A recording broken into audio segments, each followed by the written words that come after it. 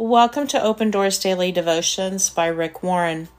December 2nd, dedicate everything to God. For the dedication of the new wall of Jerusalem, they were to take part in the joyous occasion with the songs of thanksgiving and with music of cymbals, harps, and lyres. Nehemiah 12.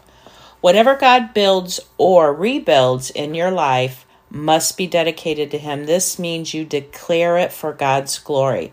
If you want something to succeed, you must dedicate it to God.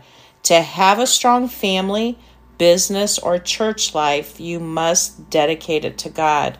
Without dedication, what you've built begins to decay. With dedication, it continues to stay strong. Dedication is a vital step for those who want to see God's work remain. Far too many people trust God to restore a relationship or a career only to take it back into their own hands once the hard work of rebuilding is done. In their desperation to avoid failure, they trust God, but once the crisis passes, they begin to trust themselves again. The people of Israel went through this pattern repeatedly. They would trust God, things would improve, they would take it back to themselves. Things would fall apart, and they would have to trust God again. The key to not seeing this pattern happen is found in dedicating it all to God. Look at Nehemiah. He knew the wall wouldn't be truly completed until it had been dedicated.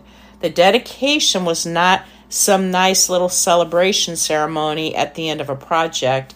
It was an all-important part of the rebuilding, which recognized who would get the credit for its usefulness. God.